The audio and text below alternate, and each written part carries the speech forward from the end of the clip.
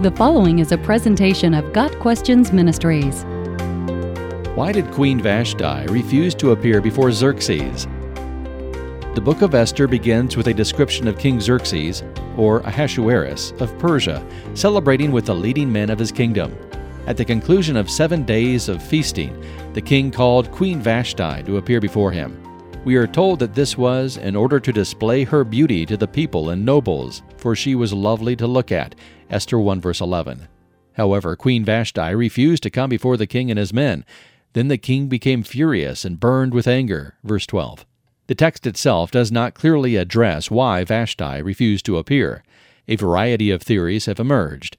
According to Esther 1 verse 11, Queen Vashti was told to appear wearing her royal crown, and one rabbinical tradition interprets this as the king's instruction to wear only her royal crown. In other words, she was told to appear in the nude. According to that tradition, Queen Vashti refused because she did not want to be put on display before a group of salacious, drunken men. This view is not found in the biblical text, nor can it be supported by history. However, it is likely that Vashti refused to appear because she would have been humiliated in some way. The king and his men had been feasting and drinking for 7 days.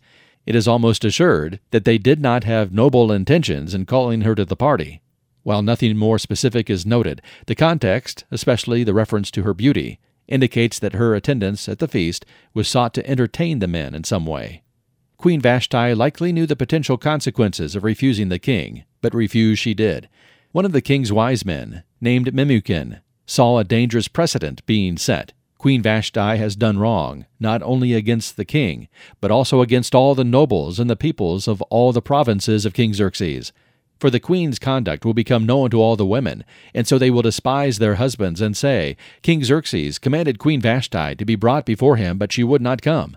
This very day, the Persian and Median women of the nobility who have heard about the queen's conduct will respond to all the king's nobles in the same way. There will be no end of disrespect and discord. Esther 1 verses 16 through 18. Such a bad example as Queen Vashti had set must be dealt with harshly, according to Memucan. Xerxes agreed with his advisor's appraisal, and the result was that Vashti was never again to come before the king. Her royal position as queen was to be given to another who was better than she. Verse 19. Queen Vashti's removal from the throne opened a vacancy in the Persian kingdom. Chapter 1 thus sets the stage for the introduction of Esther, an unlikely candidate for queen, since she was an orphaned Jewess raised by a cousin.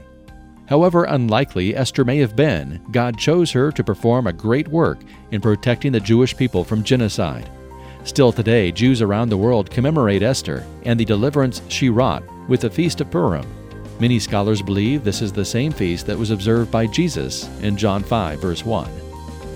Got Questions Ministries seeks to glorify the Lord Jesus Christ by providing biblical answers to today's questions.